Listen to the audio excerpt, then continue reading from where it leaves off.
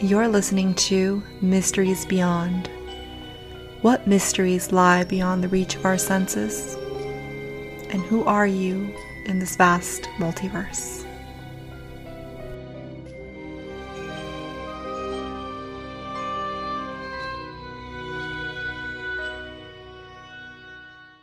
Hello, and welcome to Mysteries Beyond. I'm your host, Laura Lavender.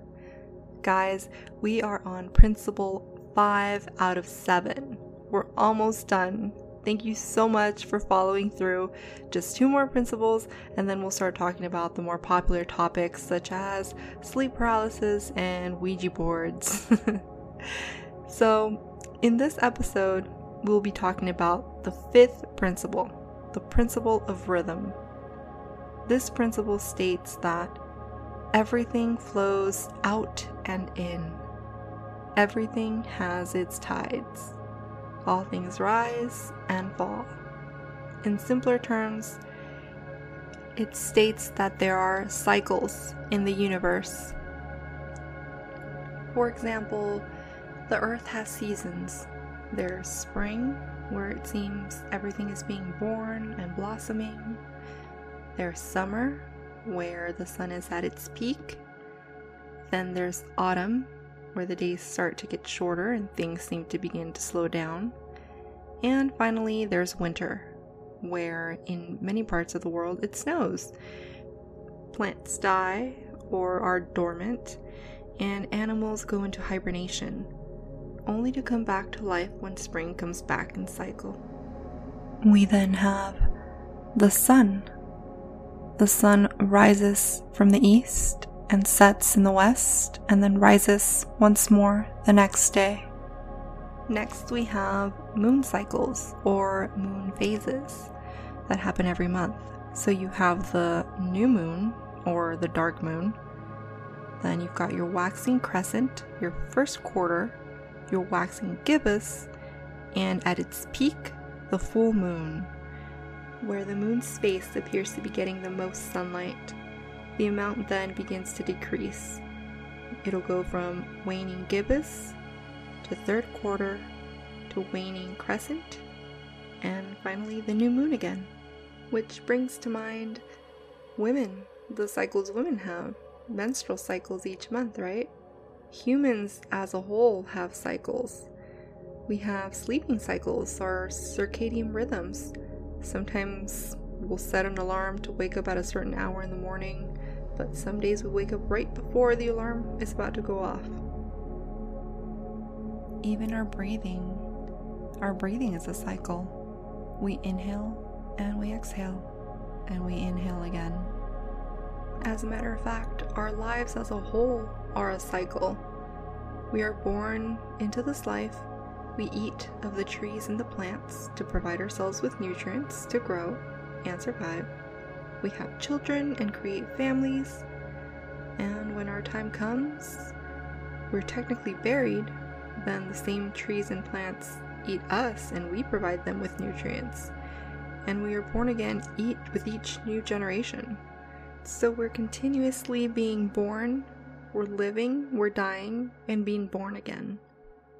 What about our oceans? Our oceans have rhythms. The ocean has its high and its low tides. What about empires? They all rise and they all fall eventually. And just as there are cycles in the physical plane, this law also teaches us that there are cycles in every plane, in the mental, in the physical, and in the spiritual plane. So, for example, if we were to take a look at it in the spiritual plane, our emotions, you'll often notice that when there's a period of enthusiasm or a feeling of high levels of joy, it is later followed by the opposite feeling and mood of depression. But this law also talks about the law of compensation. In other words, it's the counterbalance. The Kybalion refers to this when it says, the measure of the swing to the right is a measure of the swing to the left. Rhythm compensates. It says that a man who enjoys life intensely is subject to suffering as intensely, and a man who feels but little pain is capable of feeling but little joy. So this principle teaches us that nothing is permanent. There is divine timing for everything. One of the things that we must remember when we're going through rough times is that this universal rhythm swings on forward like a pendulum. It's only a matter of time before it comes back and swings in your favor. So just because it's not happening for you now doesn't mean that it won't. Your time will come. The same day that you plant the seed is not the same day that you harvest. And you can use this occult knowledge to work with it and change your course, change your direction if you want, for the better. So, for example, I used to go with the flow and eat when I was raised and conditioned to eat, but I wanted to better my health. So I stopped that flow. And what happened? Well, at first you could say it was chaos because I had to learn new recipes, change my grocery shopping list, do further research, tell my family and friends that I didn't want to eat at certain restaurants that we were already used to eating at. But then, slowly but surely, I changed my rhythm in the direction that I wanted it to go to.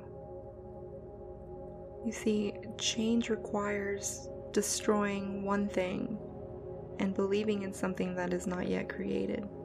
Now, if you're someone who feels you have been on the backswing of things for a while and you're wondering when will your time come, most likely you're creating resistance by having that victim mentality. And the way to change that pendulum swing is to just let go. It's said that it's easier to understand this principle if you think about it like pulling a bow and arrow. So if you're pulling back the arrow, that's you creating the resistance.